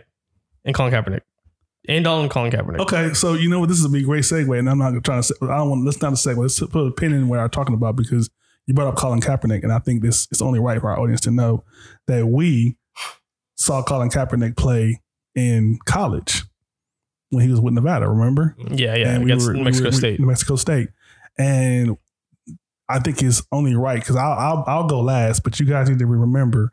I would like for you guys to go ahead and say what you remember leaving that game about Colin Kaepernick. I just remember saying, first of all, I was like, oh, I think this was like maybe our like third game we went to when we lived in near New Mexico State. It was like our third game actually seeing them to play Nevada. I didn't know anything about the team, but I just remember we were bad, and I was like, okay, I'll go watch Nevada play whatever it was. I remember Colin Kaepernick running like not really, kind of like zoning in and out of the game, like paying attention. Lots of deep run, that's a far pass, and like him ending the game with like 300 passing yards, like 150 rushing yards, and like 5 touchdowns. I was like, what? I was that was so crazy. Man. Like, I remember you told me too, Dad. You told me that man's gonna play in the NFL one day. I was like, oh, okay, sure. Like Nevada quarterback, yeah, okay. Joe? No, yeah, I remember him. I think he had like 2 rushing touchdowns. I remember him breaking like a big ass run against our defense, which wasn't surprising, but it just when you look on the field, like you're never surprised when a big run happens on New Mexico State, but then when you see a long ass stride like Colin Kaepernick, you're like, oh, okay, that's a nigga. That's the one thing too. I remember too. He had a funky throwing motion, like he looked like he was throwing like a sidearm baseball sometimes, like not until they stand like Philip Rivers, but he would like wind up and like he'll stop halfway, and then there's so much force getting thrown in, and he just launched that bitch. I was like, God damn. Well, I remember that too because it's New Mexico State people, so great seats wasn't a problem with getting at those college football games. So we sat like 3rd or 4th row from the visitors bench, and I remember him on the sideline, and I just remember him being like a lot taller than a lot of the guys that are on the sideline with him, and then 2, on the field it looked like a man amongst boys, like he was just. The dude just did whatever he wanted to do. Whenever they needed to play, whenever they needed to pass, whenever they needed to run, he was responsible for it. So I just remember him being like, wow, like he was one of those people like, who is that? And I know when you see people like that, most of the people, and us being, going to a lot of New Mexico State games, most of the guys that we saw that were like, wow, those guys ended up going to the NFL. Yeah, and that's the thing about it too, is I think like when I saw Aaron Jones play against MSU and at UTEP, that man was something else. Yeah. But speaking of, that's the other thing too. One thing I like, this is a bit of a side note, but kind of the same thing about the drafts is I love looking up old mock drafts. Okay. So I was looking up like 2012. Like, of course, yeah, Andrew Luck, whatever it is. But like sometimes this 2011 was very special to me because how far off they got. So this is a Bleacher Report mock draft. Okay. So obviously there were some trades in the real draft, but ultimately you can kind of get a grasp of like where this guy viewed some of the players they had. Mm-hmm. So in 2011 draft, obviously Cam went number 1. Of course. This guy had, I don't know. Also keep in mind too, when was his career? What was his thing? This was made February of 2011. So this was just like, just after the football season. College football season just ended. Yeah. College football season just ended. So everybody's fresh in his head. Mm-hmm. Keep in mind that for number 1 overall to the Carolina Panthers, he has Nick Fairley going to the number 1 overall, first of all, which is funny to think that. No, wait. Wait a minute. Wait. He had him going over Cam? Get over Kansas. See, this is my point. There are only 2 good players on the Auburn team, and they won the national championship. And he goes with the defensive tackle. All right. And I'm just reading a little line from his little reasoning as to why this. Nick Fairley is the most disruptive defensive force in the country. The 6'5", 300-pounder has an incredible quickness, strength, and power off the snap, and can find his way into the opposing backfield before the quarterback even realizes his presence. It also is Clemson's Daquan Bowers is also a possibility at defensive end position, but I like Nick Fairley more at number 1. He says the Panthers also may consider Bowers, LSU defensive back Patrick Peterson, and Georgia wide receiver AJ Green. He doesn't have Cam in the. They might be looking at Cam. And keep in mind, this is like the season. Who was that guy? The quarterback they had, the white dude from Notre Dame, Jimmy Clausen. Jimmy Clausen, yeah. Jimmy Clausen had one of the worst seasons ever, and they think like, they're gonna need a defensive tackle here. I just looked it up. Nick Fairley's not even in the league anymore. He's not. And because I remember he got drafted to the Lions. And I was like, oh, that's a pretty good pickup. It's a pretty good pickup. I think that was right before they got right after they got Ndamukong Suh. I'm like, Ndamukong Suh, Nick Fairley, that sounds like a good combo. Whatever it was, didn't work out. Damn. Here's number 2 in the real life draft. Number 2 was I'm gonna give you the top 5. That's all. But number 2, Denver Broncos took Von Miller, Super Bowl MVP, sack leader. A couple of times. He's one of the best pass rushers of all time. That's who they actually took, right? That's what they actually took. They actually took Von Miller from Texas A&M. One of the best pass rushers of all time. I'm like, okay. Number 2 here, they have Patrick Peterson, LSU going number 2. I'm like, okay, Patrick Peterson isn't terrible. Okay, but I'm gonna go straight to number 3. Number 3, they have Marcel Darius, Buffalo Bills. That's who the Buffalo Bills actually took. Still no Cam, right? Still no Cam, or Von Miller for that fact. AJ Green went 4th. Who they have as 4th? 4th, he had AJ Green. Okay, they got that one right. All right, and then Julio went 6th. See, my thing was like, I really need to go back and do a deep dive. So they actually thought that Julio was the second best wide receiver coming out of the draft that year. Well, I think it was more like 1A, 1B. Okay. I don't think there was I think it was more like really preference at that point, if I remember correctly. Like who's gonna go where. I'm scrolling down this list. Mm-hmm. I haven't seen Cam go yet, for one, and I haven't seen Julio Jones go yet. Oh, here we go. Number 12, Minnesota Vikings, Cam Newton. 12. Number 12, who did they take at number 12 actually? But you know what? Christian Ponder. All right, and then I know I'm about to get a lot of hate, and I know one person in particular is probably going to send me some really, really bad text messages. Y'all might hate me too. Was Cam really that good? Oh my god!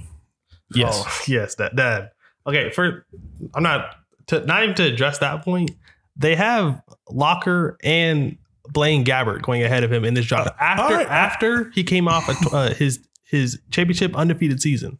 So there's no excuse. You have no excuses. I understand why he was drafted number 1. I understand why he would have been a lottery pick. But I'm asking a simple question. If you look at Cam's career, was Cam really that good? He was. I would say that one MVP year. Let's exclude that. I would say he was never like a top 3. You never. I never thought he was top 3. But he was like a good, like let's say for example, if you're a team that got Cam Newton, you're set at the QB position for the next like 9 years. You know what I mean? Like you ain't fixing for like I need to fix this now. Really? Yeah, I really think so. I really think Cam can get you enough because man, think about that rookie season. This is after the lockout, the season. The 2011 season. I like Cam. That's my guy. But because like I think I gotta keep it 100, and I gotta ask, like, you know, besides having a nice smile and wearing some goofy clothes. Okay, see, my main thing is it's context with everything. So like, literally, you have the other options you have are Blaine Gabbert, Jake Locker, and Cam Newton.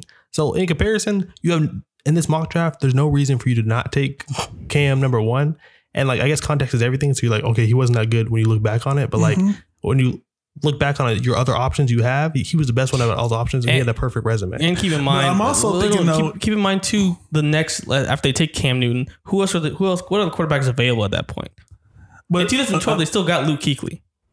Okay. They could have had Russell Wilson, but that's exactly what I'm saying. Like you look at it where you can say, do we throw all of our eggs in this basket, the Cam Newton basket, because he's going to change our franchise? Or do we just maybe trade back and pick up 2 or 3, draft picks and go with someone else? Because and the reason why I bring it up is because I'm going to revert back to what we're talking about with Joe Burrow, because I'm like, Trevor Lawrence is coming out next year.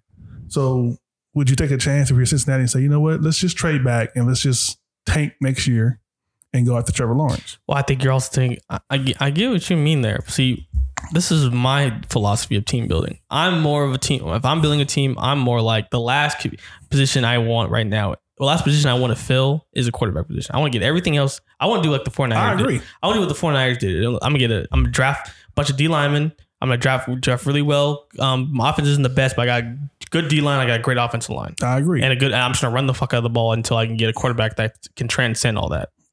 Because I think the thing is, though, if you have everything else, I think you can always kind of, I don't want to say fill in the blanks with a quarterback, because that's, eventually you're going to need one. I mean, Pat Mahomes kind of proves that. But if you can get away with an okay quarterback. That's my whole point. And side note too, I'm looking at these Cam Newton stats. You might be on something dead. Besides the 215 year, that man throws a lot of interceptions. I know Joe's probably gonna hate us with this, but it's not that I hate it, because I see your, like, the way you're connecting the two of Burrow and then Cam Newton. That makes total sense. But when you look at the starting quarterback for the Panthers the year before they drafted again was Jimmy Clausen, and the rest of their offense just had, they had Steve Smith, Jonathan Stewart, D'Angelo Williams, I guess David Geddes. Their whole thing was Ron Rivera was a defensive coach. It was like, I'm trying to build a defense for sure. And they had 2 Pro Bowl offensive linemen, and the only person that lacked really, really bad in that offense was Jimmy Clausen, because he had 3 touchdowns and 9 interceptions back at started 10 games. So, like, when you look at the team and you go into the draft, God, you're like, and they had John Beeson on defense. He was a Pro Bowler that year too. So it's like when you go into that draft, you're thinking like, what did we severely slack in? And you're going to look at it and you're like, okay, we really need a quarterback. Well, we have this quarterback right here who just led his team an undefeated season. So, like, I'm going to fill that hole. And that's the thing too. It's in the context of the draft, number 1 pick. This guy had defensive tackle, which I think is the last thing you should do with the number 1 pick. But it does come down to, for the number 1 pick, you also think about value. You can understand them taking, like, hindsight 2020, obviously, but okay, AJ Green or Julio Jones. Okay, those guys, look at how they are now. Okay, number 1 pick, I can totally see that. But then you realize, then I bet that's what they kept thinking about. Like, I really love AJ Green. Oh, I really love Julio Jones. But it's like, can Jimmy Clausen throw the ball to Julio Jones and AJ Green? It was like, do we rather take our risk with Cam Newton? Oh, I definitely know why they took him. I'm not saying that. I'm just saying, in retrospect, when you look at Cam's career, I don't think it was. I think not a Hall of Famer. No, it's definitely not a Hall of Famer, but I think it wasn't bad. Like I do think. No, I do honestly. Could you have done better? I'm not saying that year. I'm saying if you were thinking, like, say, year 3. Okay, right before his contract. So that's like 2014, 2015. I think he balled out his contract year. So let's go with the 2015. Because 15 was his MVP year, right? Yeah, 2015 was his MVP year. So I'm saying 2013, maybe 14. Do you say to yourself, what could we get? Can we get another quarterback for Cam Newton? Okay, well, here's my thing though. Okay, so let's say, once again, back to what Joseph was saying, what else is available? So we go with your year right here, the 2014 draft. This is the 2014 draft before the 2014 season, about 2 seasons before its MVP year. Here are the quarterbacks taken in that draft: Blake Bortles, Johnny Manziel, and Teddy Bridgewater. Do you feel confident enough that any of those guys can do better than Cam Newton? Because you're thinking about replacing him. You're thinking about somebody who can do better than Cam Newton. Whatever he's giving you now, which at this point in his career, 2014, he was 2013. Y'all just went 12-4. True. And so, or let's say you want to go to the next year, right before his contract year, like, we're not, we had a good season in 2014, a pretty bad season in 2013. 2014 was a pretty bad season. All right, so what's in the 2015 draft? These are the quarterbacks taken in the 2015 draft: Jameis Winston, Marcus Mariota, and then that's I'm not even saying 2015. I'm not even saying because they went 15. He went 15-1 his MVP year, right? Yeah, and then he went 6-8 the next year. Mm-hmm. Okay, and then he went 11-5, and then he went 6-8. Mm-hmm. Okay, now this year he got hurt. Of course, he didn't play. But I'm thinking after last year, the 2018 season, are you not telling yourself, hey, you know what? We need to go ahead and just bail on this Cam Newton guy. I mean, to be fair, that's what they did, but I had to take an injury to do it. Yeah, and even before his injury, everyone was talking about before his injury, he was put up really good numbers. Like, okay, he was on pace to have another like MVP like year. Like he was having a really, really good year before his injury. So it just because it does come down to even his yardage per attempt was still like a good 7-8 yards, which is really good. But the disturbing thing is the amount of interceptions in it. You can also argue that could be the division as well. Besides the Buccaneers, he's playing the Saints and the Falcons every year.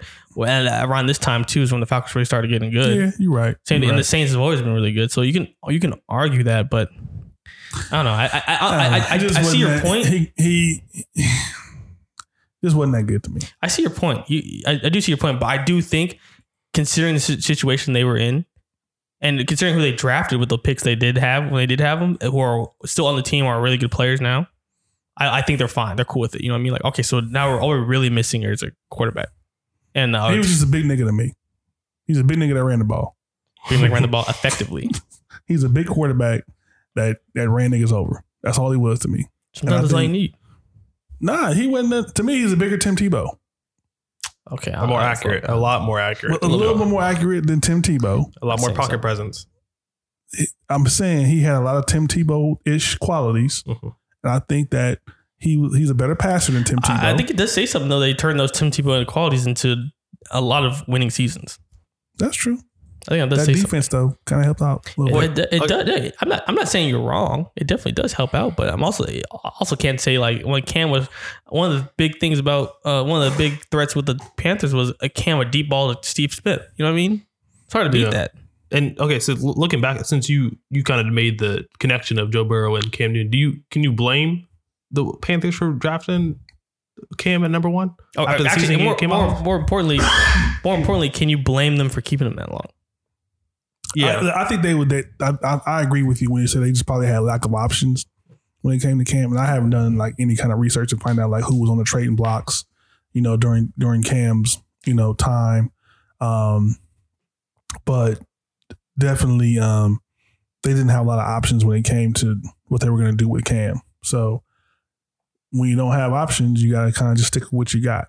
So and it just I think it does say something that it's one thing if it's like they get Cam and however many seasons he has, the next few draft picks are going to be bust. But most of the draft picks they've been taking since they had Cam have been really effective players. Yeah. So I think that says something too. It's just more like now they realize like, okay, now they're in a position because of that. Now they're in a position where it's like we're not a terrible team. We just need to fix the quarterback, which is I think like I said before, it's like the last thing I would rather fix is the quarterback. So I'm like everything else is fine, so it makes my quarterback job a lot easier. Where does Cam land this year? Oh, where does he land this year? Mm-hmm. I got Chargers. I think the Chargers are gonna get scared off by Tua. They're gonna go with Cam. I want to be fair. I want Tyrod Taylor to get him another chance, but I got a feeling the Chargers are gonna go get Cam. And like, why the fuck not? Joe, I'm trying to think of a good fair spot. Like, I can genuinely see him not getting picked up by a team this year. Because in the aspect of it, I generally don't see him wanting to be a backup. He's gonna have to be a backup on a team because the time they released when they released him, it was a really messed up time, really fucked up time to release him because they released him like when everything was going on. You can't really get a physical on him. He's an injury, like known as an injury prone player. And when the time they released him was a really messed up time to release him. And everyone's kind of had their like what their plan going forward already set. So they released him at a really bad time. And so like the best place to like that I would like to see him go, I would like to see him went to the Chicago Bears, but they picked up Nick Foles before he even got released. Yeah, that doesn't make any sense to me. Washington Football Club. What him and Dwayne right next to each other? Yeah, I think I don't think Ron Rivera likes him that much. I think everyone's like the way they talk about Dwayne Haskins, they talk about him like he's a little like baby cub lion, like they're really scared to hurt his feelings. So if you bring Cam in there with the fashion and that swag, the swag he got going on, the feather in his ear, and it's like, fuck the playbook, Dwayne. I want you to read Cam's captions. Thank you. And it's gonna really hurt. They're really scared of hurting Dwayne Haskins' confidence. So it's like, this will be your practice today. I want you to read this. Try to instill some confidence in you. All right, I think this is what I would do. And again, I'm not an expert, and it's probably gonna show. But if I'm Detroit Lions, I'm trading Matthew Stafford, and I'm gonna go sign Cam. Well, real quick though, I think the problem in Detroit is that coach. I'm hearing a lot of bad things about that coach. Well, from I read and stuff like that, like nobody likes that coach. After Darius Slay left, they're like, yeah, that guy's terrible. Or what about Dolphins? I guess that's my point. I bet whatever team doesn't get Tua will probably sign Cam. I don't think they want Jameis yet. Jameis gonna be a nice backup somewhere.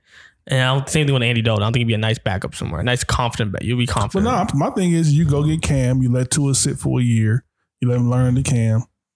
But no, that's the thing though. Would you rather? You're gonna draft Tua and then sign Cam to a $15 million contract? I don't think Cam get that much. Neither do I. But that's my whole point. I think whatever team's gonna get Cam and be like, shit, we missed Tua. We need something. So let me get Cam. Now, see, my thing is the fact that like if you're Miami right now, let's see. Your options right now is if you can't get, which I think they will with their first round pick, first round pick, I think they're going to try and get Tua. Let's say they can't get Tua. They get the 2 linemen because they're like one of the worst offense lines in the league. So you get 2 linemen. And then you're going into the season with, I think it's Fitzpatrick. I honestly think he's on his last year in his contract. Mm-hmm. So I think you play it out with Tua being the backup, or you play it out with him not as a backup. You have 2 new offense linemen. I think Fitzpatrick either good enough to get you to the playoffs or bad enough to make you tank you, and you get Trevor Lawrence. So I think it's a win-win for them. So I don't see them wanting to get a quarterback. That's a good point, but I mean, I just don't see. I think I honestly wouldn't be surprised if Cam doesn't play next year. Because the whole stuff going on right now, no one can get any doctors. I don't think nobody's going to be playing next year myself. But anyway, I think it's also part of a bigger scheme to get the 2 Jameis and Cam, the 2 black Corbett's on the rise. Oh no, let's pull 2 of them out. Stop that real quick. Yeah, let's stop that. You only get 3 per year, and no, really 2 because Patrick doesn't count. That's like, oh, okay. I know we're coming to a close, but I had to ask you real quick. See any movies? Or TV shows? I saw Malcolm X on Netflix. Oh, classic movie. Very classic. Denzel should have won. But I got a few questions. I mean, I know shoot away. I'm more of a privileged type, but damn, shit was messed up back in the day, man. Like I know this is a movie, and it doesn't even quantify how bad it really was. All right, before we go on, that movie, there were so many scenes in that movie that I was like, damn. So I can think of one in particular. So tell me your damn. Mine was was him in when he's at school. He just, his dad I guess his dad was gone. So he was in class, he was at a white school in Boston, right? And I want you to listen to this. Listen. Was invisible. Now, the important thing is to be realistic. We all like you here, you know that. But you're a nigger, and a lawyer is no realistic goal for a nigger. But why, Mr. Ostrowski? I get the best grades in class. I got voted class president. I want to be a lawyer. Now, I want you to think about something that you can be. You're good with your hands, making things. People would give you work. I would myself. See, well, first of all, so my question really comes into, so that scene was powerful. He's at a white school. He's trying to say, first of all, he said, I got the best grades in the class. I don't know how good those grades really are. Second of all, is the teacher helping or hurting him? It's because he's being real with him. So I'm being real with him, man. He's being real with him. He's destroying the kids' hopes and dreams. Look. You're a nigger. Like, he's being honest with him. He destroyed his hope and dreams. I mean, I say Malcolm X turned out fine. So you'd have taken you gotta sell some crack or something, nigga. Shoot some hoops or something. Shoot some hoops or something. Yeah, ball out, man. Hey, only 2 ways out. Only 3 ways out. Either in a coffee on the hoops. You can't say that. That's what exactly why. A huge reason why there's a sect of blacks at a certain age that are at that they were taught to that way, man. I'm not saying he was right. I'm just saying, like, in the context of him, can you blame him? Like, if the whole context, like, if this was 1932, you know what I mean, and I told you, Dad, I want to be a lawyer one day. Would you really be straight up and be like, you can do it? Yes, you have to. And as a teacher, that should be you can, and even when you lie about it, you should say, you know what? Because you might have that dumbass kid in the class and be like, I want to be a doctor. You got to say, well, you know what, little dummy? You got to go ahead and be the best doctor you can be. I just got a point there. I'm not agreeing with him. And you're right. Like, you probably shouldn't say that. And you shouldn't be lying like that. But also too, you have to realize that, like your grandfather, my grandfather, so it'd be your great grandfather. He came from the old school thinking of, like, he believed in education. Was the first black principal in one of his parishes in Louisiana, but he believed that blacks had to kind of corner a market and carve their niche with their hands and become craftsmen and carpenters and painters and plumbers and those were the key positions that blacks needed to hold. I totally get it, but just like most of this movie, like, they'll totally say some things. You're like, yeah, this is a great idea, but then they'll say something else. They'll be like, black people should take control of the economy, like, our own community. Like, yeah, you're right, and get the Jews. I'm like, all right, okay.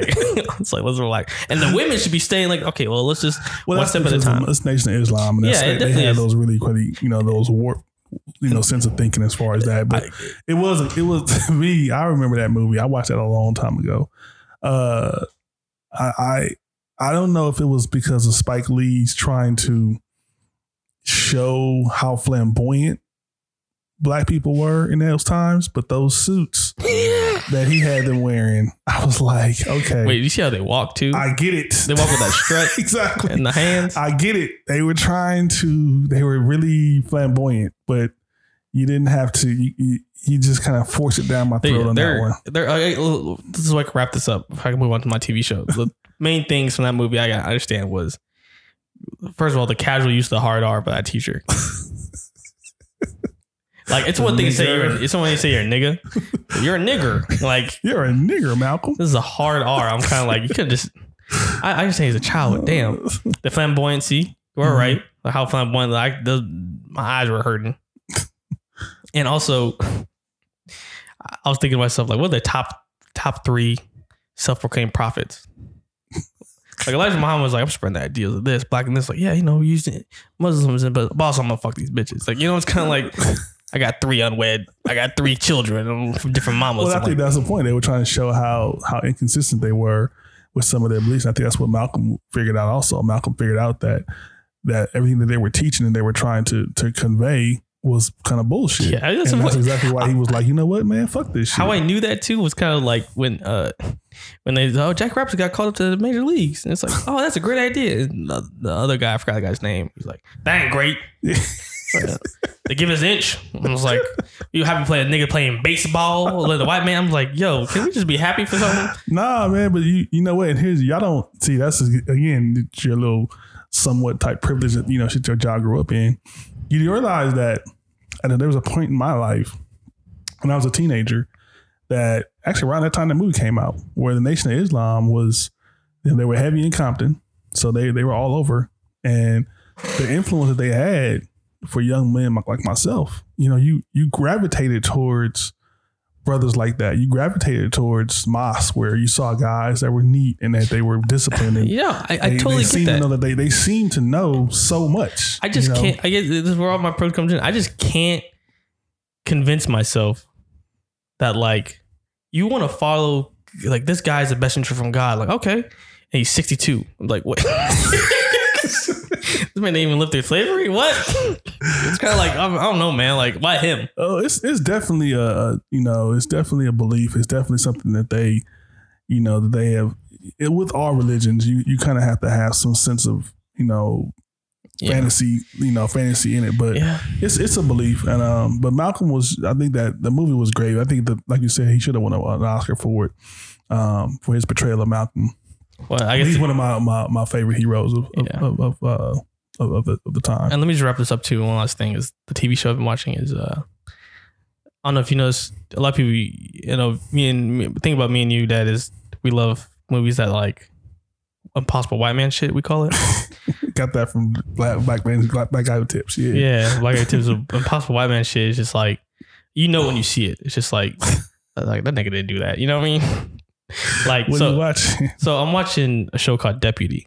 It's on I watch it on Hulu, but it's on FX. But it's a good idea of a show. It's kind of like, we're kind of use like a nice Western sheriff, but we're using. It's just hard to do that with modern LA. Where does it take place? It's in LA. It's in LA. So it's like, we're doing the take of the old fashioned Western sheriff, but here's Crenshaw. I'm like, all right, well, it's kind of. Is he wearing like boots and shit? Niggas doesn't even have a uniform. He'd be wearing like a jean shirt with some jeans and boots. And like, for example, the last episode I watched, like one of the cops got shot. It's just coming in like, all right, y'all. I know which vengeance is something on your mind right now, but we gotta do blah blah blah blah. And he's like talking to the LAPD, like the council, whatever it is. And it's like, y'all just forgot what it's like out there. I'm just like, all right, like.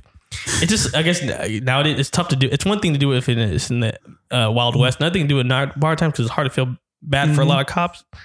You know what I mean? But so is the show like is it just him solving the mystery every week, or is he kind of? It's a drama, so a lot of stuff happens. Like for example, there was one where like a person got kidnapped, and they found a person. They found a person where he was kidnapped, like in the mountains somewhere in a fucking thing. The man, this nigga said like, we can't get it through trucks. Y'all got horses. It's like three motherfuckers on horses riding on a gang camp. Apparently unheard. No one heard any footsteps or anything like that from horses coming in. No hooves, nothing. This nigga jumped off his horse, did a barrel roll, and shot two dudes with a shotgun. All right, so I probably will skip that one. You should not watch it. It's ridiculous, but also kind of like funny how they view themselves. Yeah, they definitely take it to the extreme. What about you? You watch anything? I'm almost done with this show called Money Heist. It's kind of like just a heist movie, like a heist type show on Netflix. It takes place, I think, in Spain. So if you can deal with like the dub language and stuff like that, it's all in English, but they kind of dub their voices. That's pretty good. A lot of shit in there, they dodge a lot of bullets. So I'm not one of a fan of people who can dodge bullets like that, but a lot of shooting going on and nobody really getting hit. I saw one clip of there, just niggas were shooting right next to people's ears. Yeah. I'm kind of like, I don't know anything about, I don't know a lot about guns, but that's loud. But they have this perfect robbery, and it's like this one dude, they call him the professor. He literally thought of everything. And you're like, okay, come on, buddy. Everything. Come on. You thought of everything, buddy. So that's pretty good. I watched that, and then me and your mom were watching Grey's Anatomy. So never knew that doctors fuck so much, but pretty much. I mean, you should know like that one. You should know that when you watch the house. Doctors are dying a lot and fucking. But my recommendation for the people out there would be Ozarks season 1, 2, and 3 on Netflix. That's definitely a great show to go watch. Go check that out. Another one of those. Don't know how white people get in some of these situations they get in. White people really get into some bad situations and they don't know how to get out of them. But I guess it's a curse to be smart and white because Mexican drug lords will take advantage of it. Kind of like, it's hard to blame them for that situation. Exactly. So you did this. So what did you do? Anyway, got any shout outs, man? Nah. I've been chilling, man. I've been all doing working with this pandemic stuff. So everyone stay safe out there. Wash your hands, please. Everybody's dirty out here. Real quick before you go, I've been telling. I have an older coworker. I would say maybe probably a little older than you. And I was just telling him like, hey man, you scared about this pandemic stuff? It's like, nah man, I ain't scared. I'm like, what do you mean? Like you were more at risk than everybody. So I got the blood of Jesus in me. Ain't nothing I can't see, can't scare me. I'm like, have you even watched it? Hey, you know what? My mama sent me a picture with a plastic bag around her face and said when she had a mask. And I was like, my God, do I tell my mama to take the plastic bag off her face? Will she kill herself? Or that's the last thing you put in your face. Some plastic. But my shout outs go out to, again, thanks again to everyone who's going to be listening. We hope to have some good content. The website's coming along. We got the email up. So if you want to shoot us an email, it's going to be I'm editing this in post-production because the email that he put was wrong. So it's the Somewhat Podcast, Somewhat SOMEWHAT podcast @gmail.com for y'all. Thank you. Website's coming up pretty soon. We'll also have a Twitter handle coming out pretty soon. So hit us on Twitter, hit us on Gmail. Other than that, shout out to my main man, Rod, holding Cleveland down. He'll be on the show soon. You got to hear his loud takes and his loud voices. You got something else, AJ? Yeah, real quick. Since the draft is in 2 weeks, I do want to do a deep dive of these these terrible mock drafts Have you seen? That's a good. I do want to do a deep dive. I think next week we can go ahead and do. How about we do mock drafts from the past of how terrible they were, how bad they were, how more so how far off they were. Yeah, that's a good one. Okay, because Bleacher Report's mock drafts are terrible. Yeah, I think it takes 3 years for you to figure out how the draft went. So we got to start from like the 2015 draft. All right, we go back. So we do that. Shout out to my main man Joe. Joe, you got any shout outs? Yeah, real quick. I got a few. Thanks for the intro music to we got Dare House. It's at IMDAREHOUSE. I'm Dare House on Instagram. And then we got don't forget the email if you guys want to contact us and talk about anything, get any recommendations and stuff for us. Maybe you guys want to come on the pod or anything like that. It's the Somewhat Privilege email is the Somewhat Podcast @gmail.com. And then I think that's pretty much it. Safe recovery for my boy Forrest out there. He got COVID-19 like a week ago, but damn, Forrest got COVID-19. Yeah, his dumb ass he went to Austin like right when the news broke. Everyone quarantined. He was like, his dick. COVID on his dick. He heard about the COVID-19. School got canceled. The next week he was like, you know what? Let's go to 6th Street, Austin. Boom. See, that's why this nigga. That's what he kind of deserved that one. Seriously, damn. But I'm trying to go out. Prayers up. Yeah, he says he's safe and stuff, so he's straight and stuff. So yeah, just shout out to Dare for the intro music and probably gonna be the outro music too. So you got at I'm Dare House on Instagram, and that's pretty much it. All right, folks. Appreciate y'all hanging out with us for the last few hours, last hour and a half or so. Appreciate the time. We will see you guys next week, and everybody stay up. This is the Somewhat Privileged Podcast coming at you for another one. Y'all have a good one. Out. Been watching TV, hair smell